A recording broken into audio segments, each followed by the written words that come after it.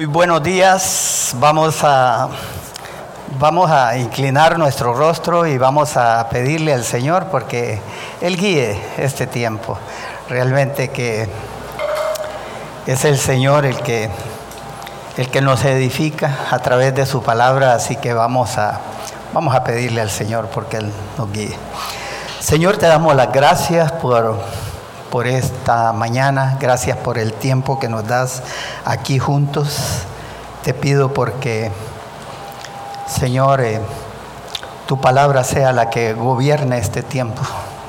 No quiero, Señor, que sea mi palabra, sino tu palabra. Señor, úsame en lo que voy a exponer de tu palabra, tus mandatos, tus principios con relación al tema de lo que vamos a tratar hoy, Señor.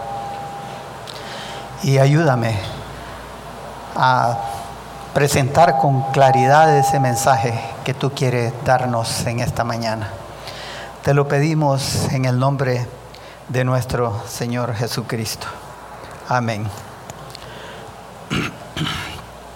El tema que vamos a estar tratando hoy es acerca de los esclavos, de los siervos, en Efesios capítulo 6, versículo 5 al versículo 9. Ahí tenemos hasta el 8, es hasta el versículo 9.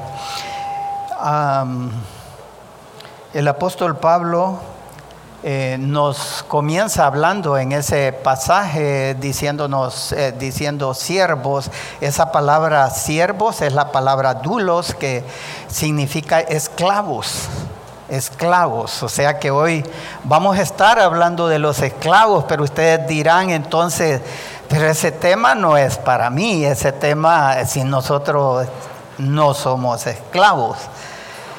Pero viéndolo bien, sí estamos bajo ciertas formas de esclavitud, que es lo que Dios quiera que en esta mañana podamos ver con claridad cómo es que a través del tiempo pues esas formas de esclavitud han ido experimentando cambios y nosotros hoy pues creeríamos no estamos en esa condición, pero sí lo estamos, hermano.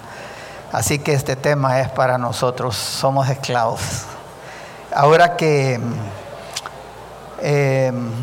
se cuenta en la historia que el imperio romano en tiempos en que el apóstol Pablo estaba escribiendo precisamente estas palabras acerca de la esclavitud, en esos tiempos 60 millones eran esclavos. Y se calcula que en el siglo I, la mitad de la población en la ciudad de Roma estaba conformada por esclavos. Y es que para los romanos les era indigno trabajar. O sea, ellos realmente eran los dueños del imperio. Y para ellos quienes debían de trabajar, quienes debían de hacer todas las labores que ellos necesitaban para sus necesidades, pues deberían de desarrollarlas los esclavos, ¿verdad? Para un romano eso era indigno, el trabajo. Pero ese era el pensar de ellos. Ahora, ¿cómo alguien se convertía en un esclavo? Yo quiero presentarles a unos cuantos versículos en el Antiguo Testamento que nos muestran cómo es que una persona llegaba a esa condición de esclavitud que se daba en ese tiempo, bajo ese sistema. En Segunda de Reyes, capítulo 5, versículo 2, encontramos lo siguiente. Y de Siria, dice, habían salido bandas armadas y habían llevado cautiva de la tierra de Israel a una muchacha, a la cual servía a la mujer de Naam. Ahí vemos una forma en cómo esta persona termina siendo, dice, una sierva, servía a la mujer de Naam. Naam era el jefe del ejército sirio. Y pues esta muchacha terminó siendo esclava de él ahora, de su esposa. Pero ¿cómo es que ella llegó a esa condición? Pues dice ahí que esas bandas armadas llegaban y capturaban a las personas y las llevaban cautivas, de tal manera que después quedaban en la condición de esclavitud.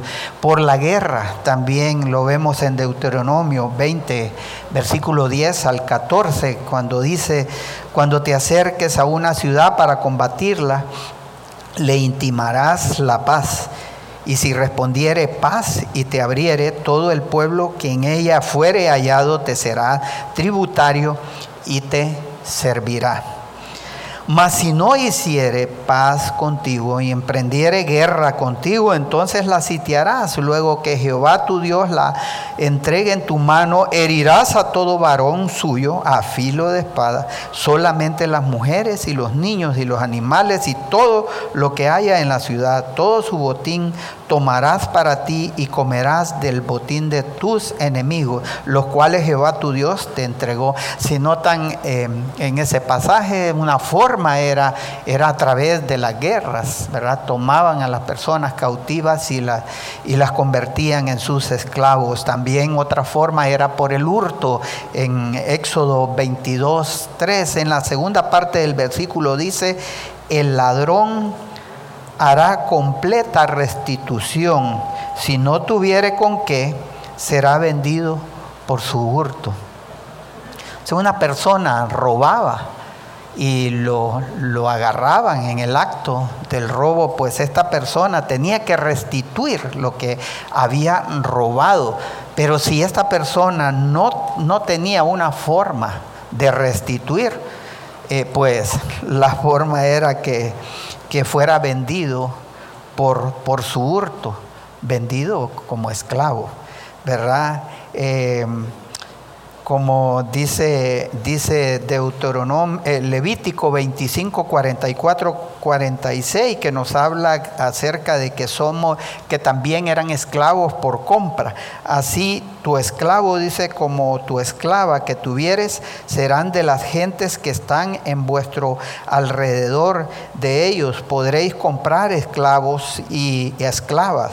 También podréis comprar de los hijos de los forasteros que viven entre vosotros y de las familias de ellos nacidos en vuestra tierra, que está con vosotros, los cuales podréis tener por posesión, y los podréis dejar en herencia para vuestros hijos después de vosotros, como posesión hereditaria. Para siempre os serviréis de ellos.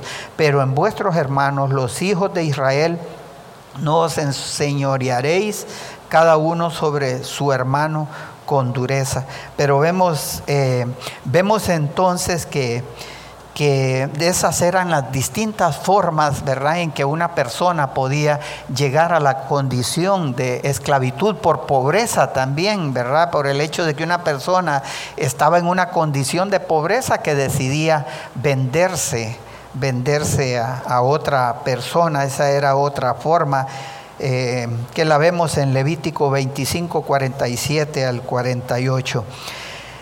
Hermanos, pero ser esclavo en esos tiempos era algo terrible. De hecho, los esclavos no eran considerados como personas, sino como cosas. Un filósofo, Aristóteles, decía lo siguiente: nunca puede haber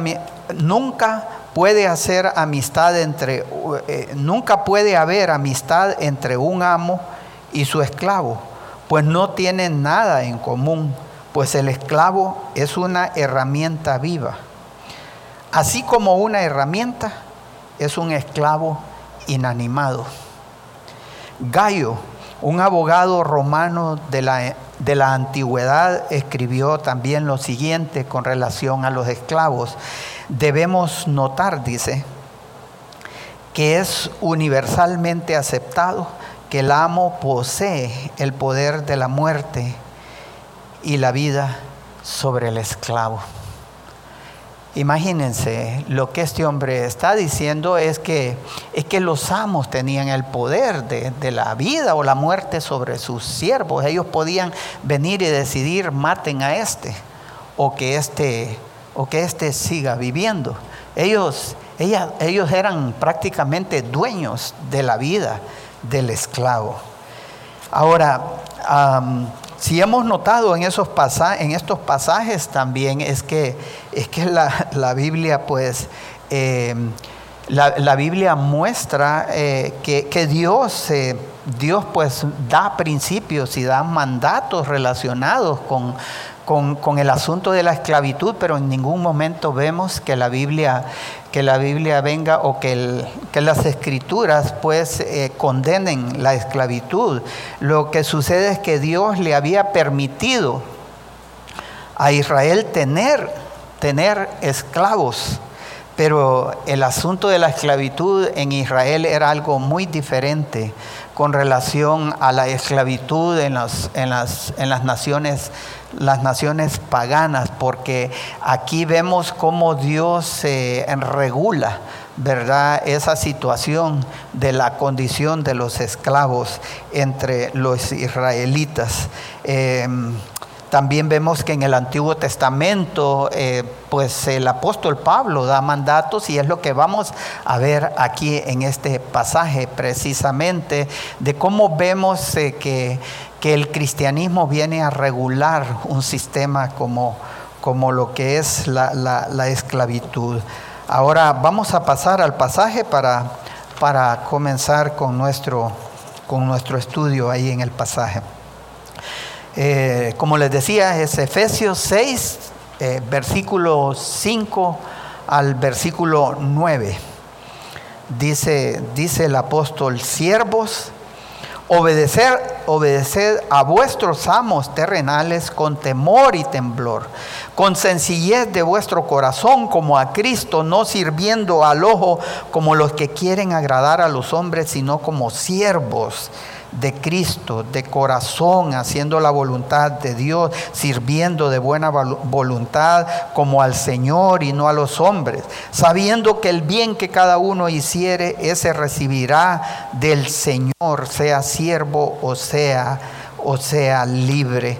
Y vosotros, amos, haced con ellos lo mismo, dejando las amenazas, sabiendo que el Señor de ellos y vuestro está en los cielos, y que para Él no hay acepción de personas. Como notan, el apóstol Pablo está dando mandatos ahí en donde prácticamente lo que hace es regular, ¿verdad? Regular la condición de lo que son siervos, de lo que son esclavos y lo que son amos. En ningún momento él da un mandato ahí donde le prohíbe al amo pues tener esclavos, sino lo contrario, él hace más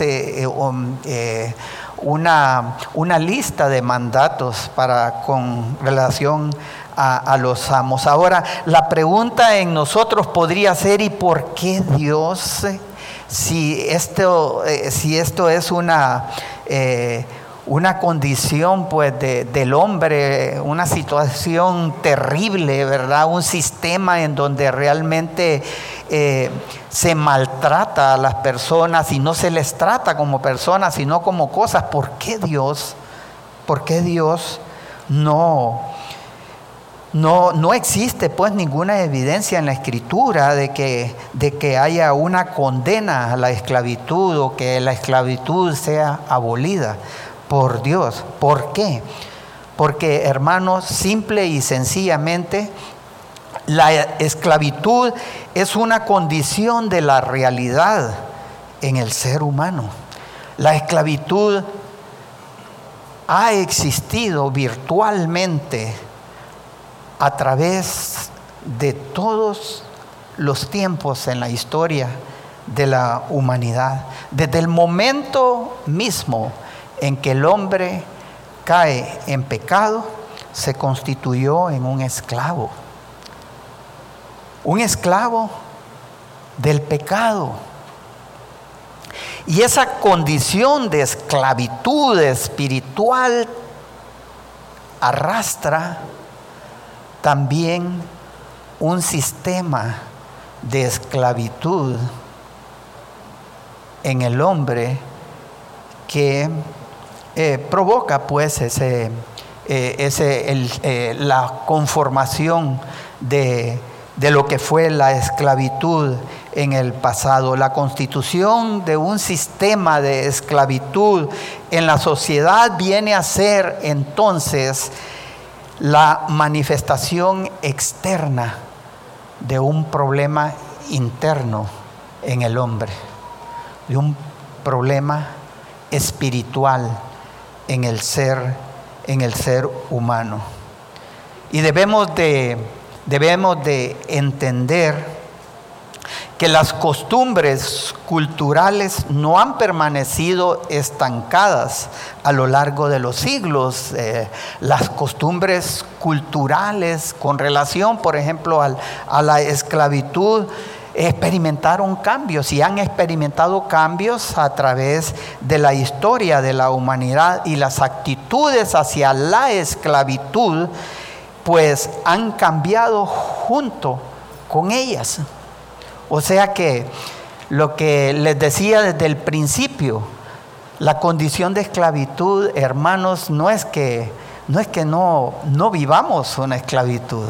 En cierta manera, tu trabajo se constituye en una forma de esclavitud. Usted dice, no, pero yo no tengo amo, yo tengo mi propio negocio. Usted mismo es su propio amo. Por eso es que muchas veces yo vengo y le digo a algunos hermanos que tal vez les cuesta involucrarse en la iglesia, porque de repente pasan tan ocupados en su trabajo. Y yo les digo, bueno, es que Faraón no los deja libres. Pero en cierta manera ese es un tipo de esclavitud, y de eso es lo que Pablo nos está hablando. Ahí la palabra siervos, como le decía, con la que comienza Pablo, ahí es la palabra doulos, que significa esclavos. Obedeced a vuestros amos. El mandato entonces ahí a los siervos que Pablo nos presenta es obedecer a sus amos terrenales. Obedecer a sus amos terrenales. Y esa palabra es la misma palabra. Esa palabra obedecer es la misma palabra que estuvimos viendo hace unas semanas atrás, cuando estuvimos hablando acerca de la obediencia de los hijos hacia sus padres. Recuerdan que nosotros podríamos pensar en un tipo de obediencia, pero con malas actitudes y con aquella forma a regañadientas que vamos a hacer las cosas, con una actitud bastante mala. Pero Pablo no nos está hablando de ese tipo de obediencia. Aquí la palabra es hupoakuo, que es la palabra que tiene la raíz, que su raíz viene de la palabra hupotazo, que significa sométanse, sean sumisos. Y eso denota que es una obediencia con respeto a sus amos. No es una obediencia de mala gana, sino es una obediencia con mucho respeto a sus amos. La orden divina es que ellos debían obedecer a quienes eran sus dueños. No dependía de lo que hicieran los amos o no. Debían obedecer porque Dios les da la orden que deben de obedecer a sus amos.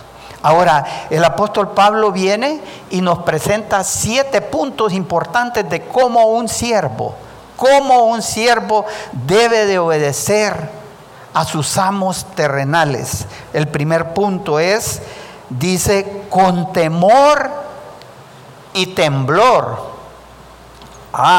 El apóstol Pablo me está diciendo a mí que yo debo de tener temor y temblar ante mi amo. No está hablando de eso el apóstol Pablo. Cuando habla de temor no es temor al hombre, es un temor con respeto al Señor.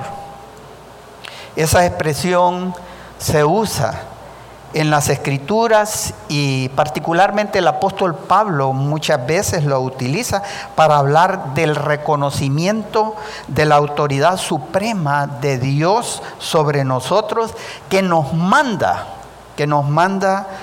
a respetar a nuestras autoridades terrenales. De tal manera que entonces Pablo ahí de lo que está hablando es de un reconocimiento a la autoridad suprema de Dios. De esa manera un siervo debe de obedecer. Tenemos ejemplos de Pablo cuando usa esa expresión también en 1 Corintios 2:3 dice: y estuve entre vosotros con debilidad y mucho temor y temblor. Pablo no está hablando ahí de que él estaba todo atemorizado ante ellos. Está hablando de un temor y temblor hacia Dios, que es la autoridad suprema a la cual nosotros debemos de someternos.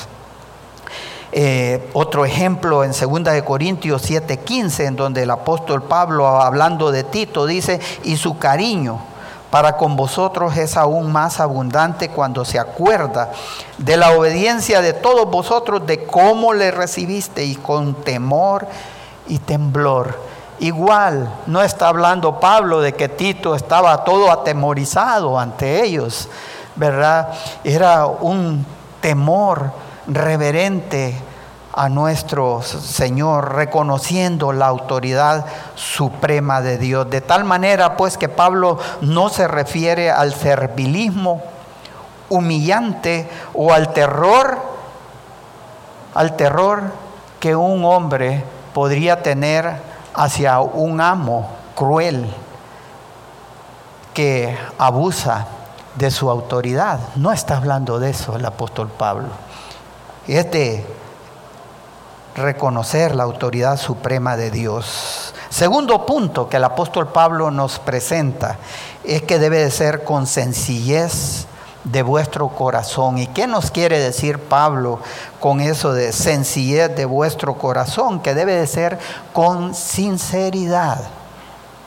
O sea, una obediencia con honestidad que aún también genera en nuestro corazón una actitud de generosidad en nosotros. O sea, no hacemos las cosas con motivaciones escondidas o motivaciones maliciosas, ¿verdad? Sino más bien vamos pensando de manera generosa de hacer más de lo que se nos pide. Eso está de acuerdo con el mandato de nuestro Señor Jesucristo en Mateo 5:41, cuando nos dice: y a cualquiera que te obligue a llevar carga por una milla, ve con él 2. Esa debe de ser la actitud, con sencillez de corazón. O sea, que seamos sinceros, ¿verdad? Ante nuestros amos. Y por otro lado nos presenta Pablo otro punto, nos dice: como a Cristo. O sea, como sirviendo a Cristo. Y hermanos, quiero decirles que este mandato no puede ser obedecido tan fácilmente por un esclavo. Tendría que ser lleno del Espíritu Santo, porque se trata de obedecer a un hombre falible y pecador como a Cristo. ¿Cómo es eso?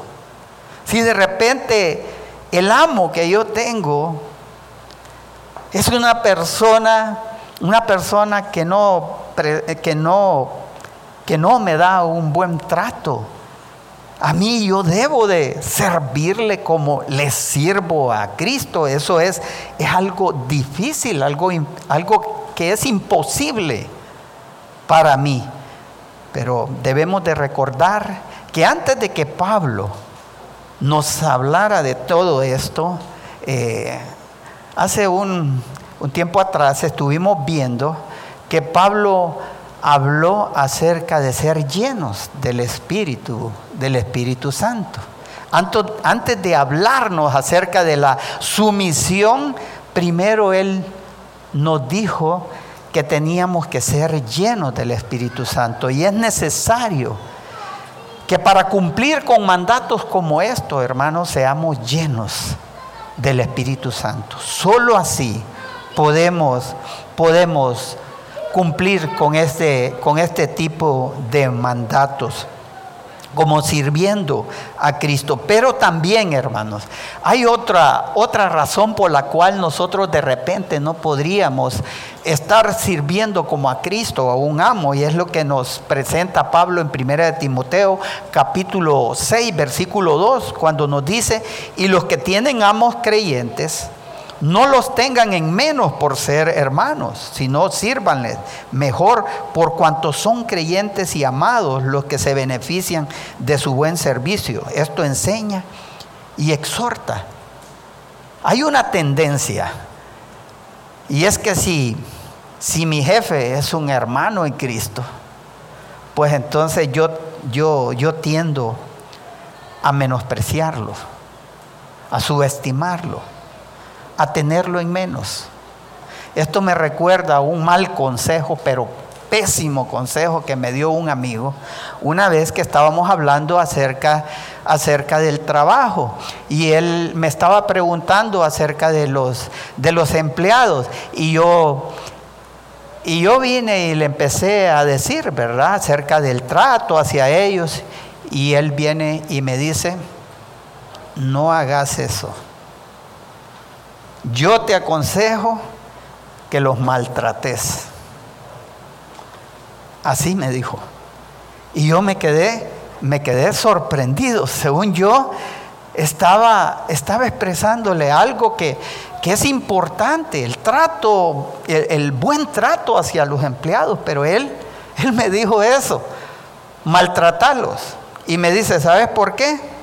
Porque eso es signo de debilidad.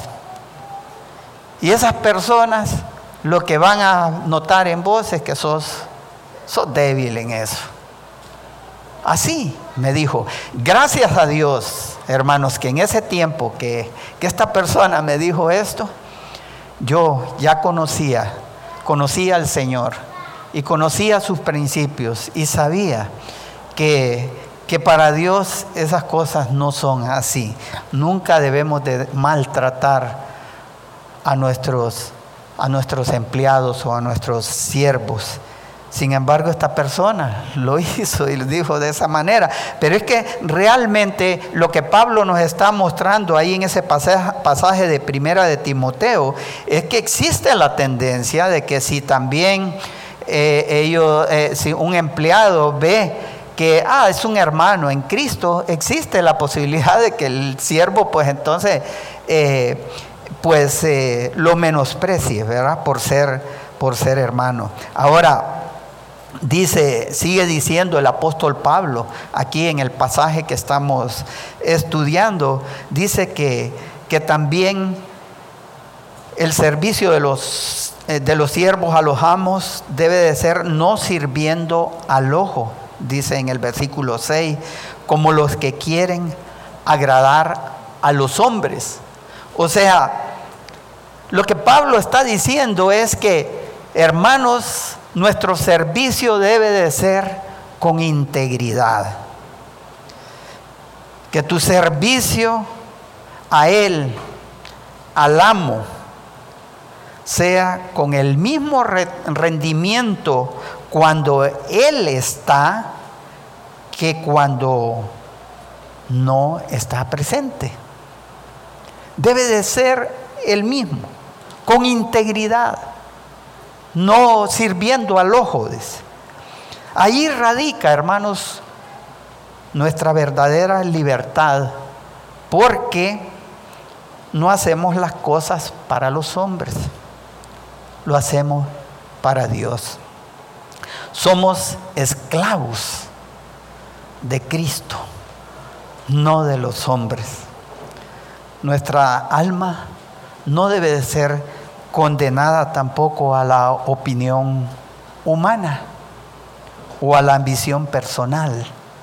Muchas veces nosotros queremos hacer las cosas, pero con tal de que nos estén viendo y que reconozcan lo que yo estoy haciendo. Muchas veces yo quiero hacer las cosas como llamando la atención para que puedan reconocer y poder exaltarme por lo que yo he hecho. Hermanos, nuestro trabajo, nuestro servicio debe de ser con integridad. Gálatas 1:10 dice, pues busco ahora el favor de los hombres o el de Dios. O trato de agradar a los hombres, pues si todavía agradara a los hombres, no sería siervo de Cristo. Y continúa Pablo diciéndonos, sino como siervo de Cristo, de corazón haciendo la voluntad de Dios. ¿Qué nos dice Pablo con ser servidores de esa manera, como siervos de Cristo, de corazón, dice, haciendo la voluntad de Dios? Lo que Pablo nos está diciendo ahí es reconociendo que Cristo es el Señor. Si yo voy a hacer las cosas como siervo de Cristo, es que yo estoy reconociendo el señorío de Cristo. Reconociendo que Cristo es el Señor. Y por eso yo voy a hacer las cosas de manera correcta, de manera justa, sirviendo, dice, de buena voluntad como al Señor y no a los hombres. Y con esto lo que Pablo nos está diciendo es que nuestro servicio debe de ser con una actitud positiva,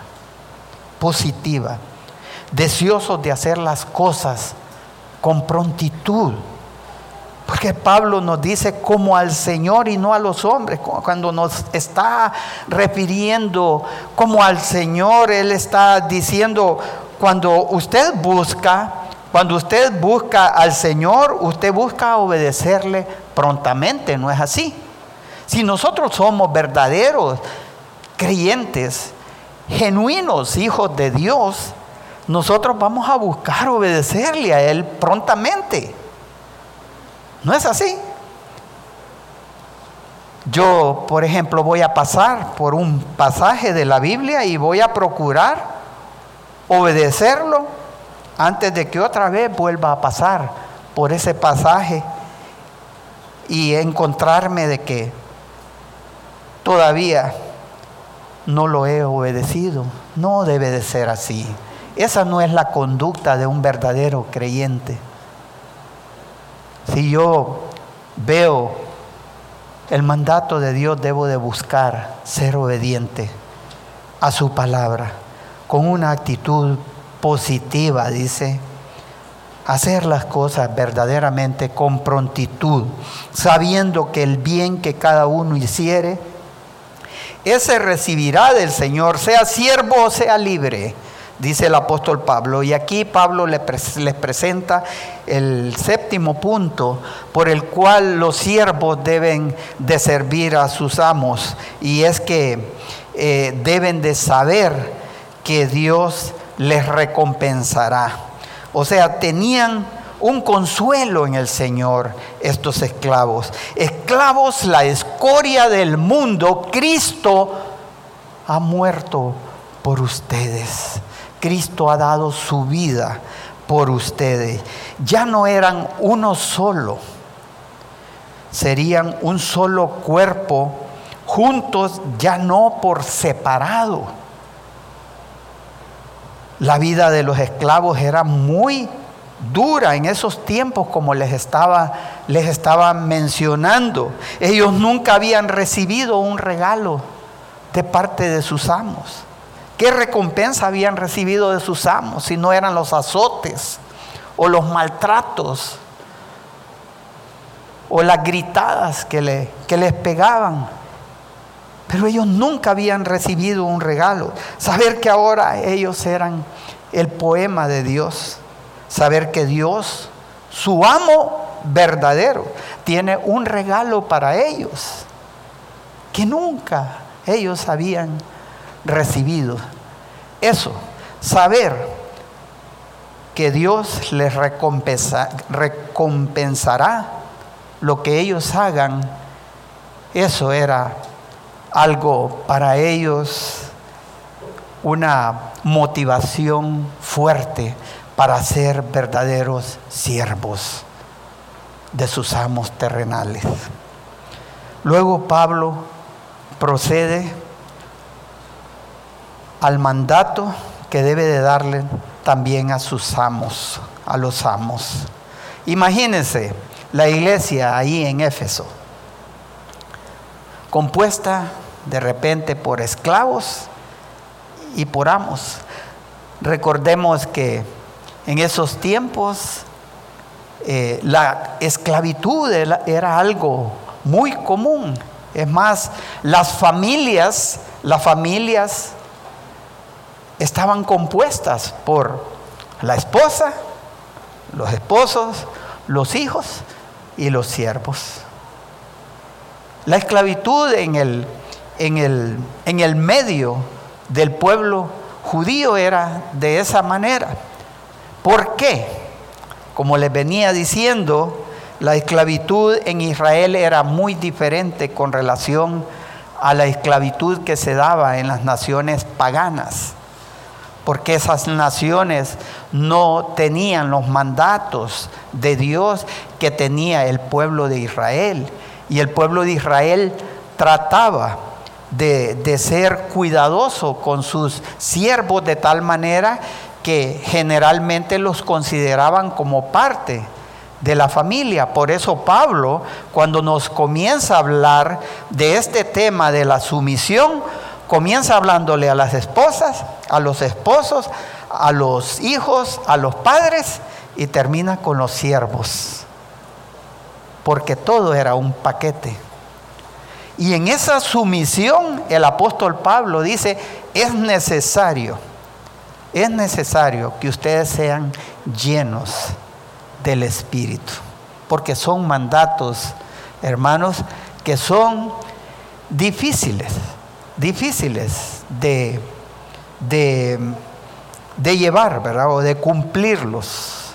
El apóstol Pablo, o el cristianismo en sí, hermanos, lo que hace es que nosotros vemos que en ese medio existía la esclavitud, y uno sigue preguntándose, pero ¿por qué no se abolía la esclavitud por el cristianismo? Pero es que realmente el cristianismo no vino para abolir un sistema, vino para transformarlo. El cristianismo presenta mandatos regulatorios a ese sistema para transformarlo. Pero nunca el cristianismo ha venido para abolir un sistema, ha venido para transformar el sistema. Y eso es lo que estamos viendo aquí en los mandatos del apóstol Pablo, y procede a darle el mandato a los amos y les dice, y vosotros amos, haced con ellos lo mismo. Si notan, la instrucción a los amos no es liberen a sus esclavos. Lo que les estaba diciendo, seguro ahí habían amos y siervos en esa iglesia, y de repente se estaban viendo uno con otro, ¿verdad? Lo que Pablo estaba diciendo eran palabras revolucionarias para ese tiempo, ¿verdad? Enseñarle eso a un siervo a que fuera obediente a sus amos era algo revolucionario, y enseñarle a los amos a que hagan lo mismo que los siervos también eran palabras revolucionarias. Y ese es el mandato que el apóstol Pablo les da aquí. Hagan con ellos lo mismo. Hagan lo mismo que los siervos. No le da el mandato a los amos a que liberen a sus esclavos. Hagan con ellos lo mismo. Tienen que sujetarse, tienen que someterse, tienen que vivir sus vidas para el beneficio de sus esclavos, así como ellos lo hacen para con ustedes. Todo lo que esté en sus manos, háganlo para que ellos estén bien. ¿Cómo es la habitación de ese siervo?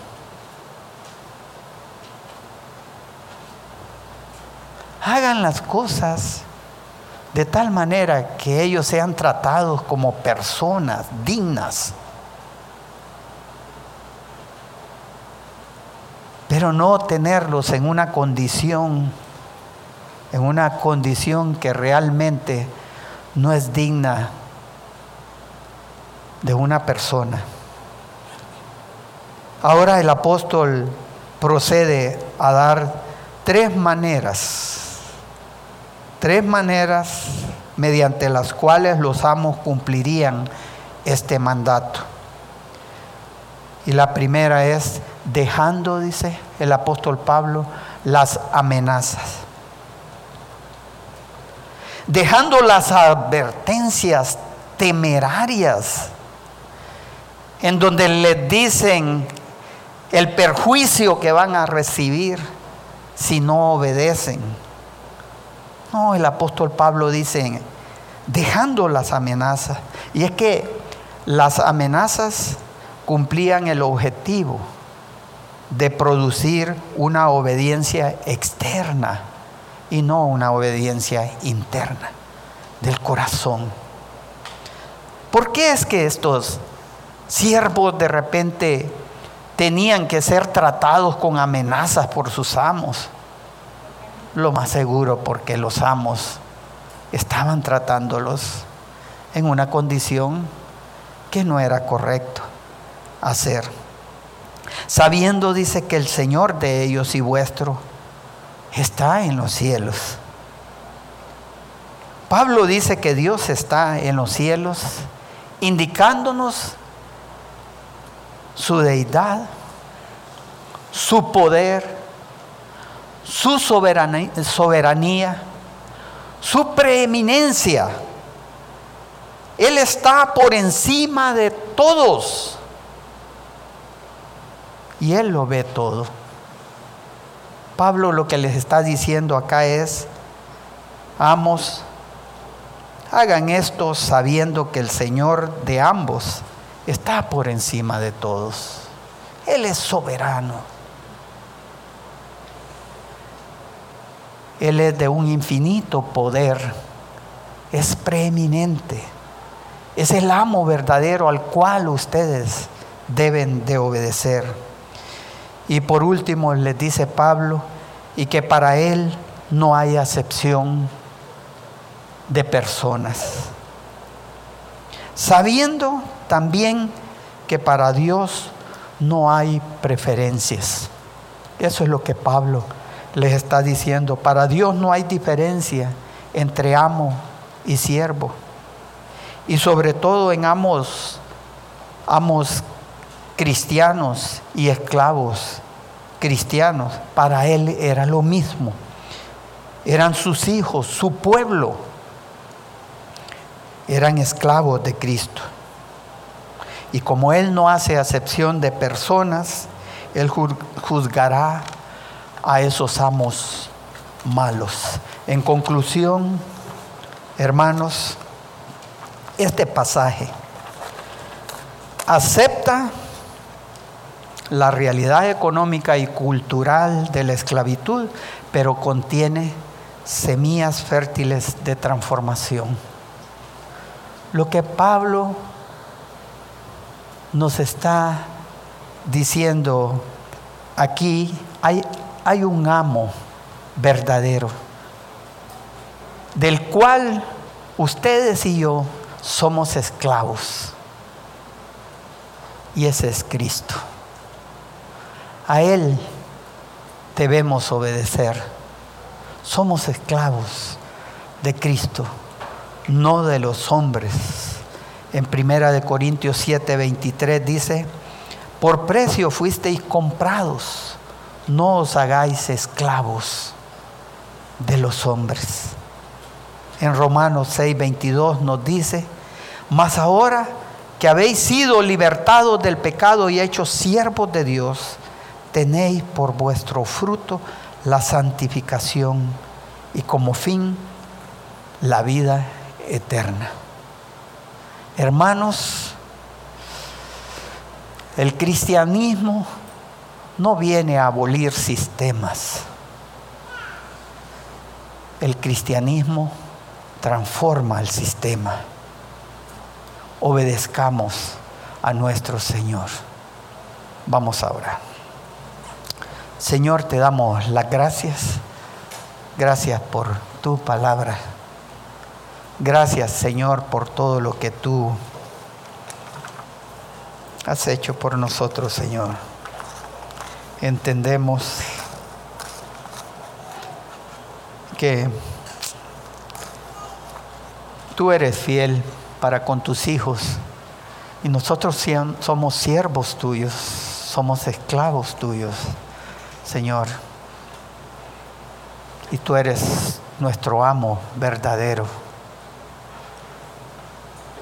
Y hacemos las cosas de una obediencia a las autoridades terrenales porque tú nos mandas que seamos obedientes a nuestras autoridades. Gracias por tu palabra. En el nombre de nuestro Señor Jesucristo. Amén.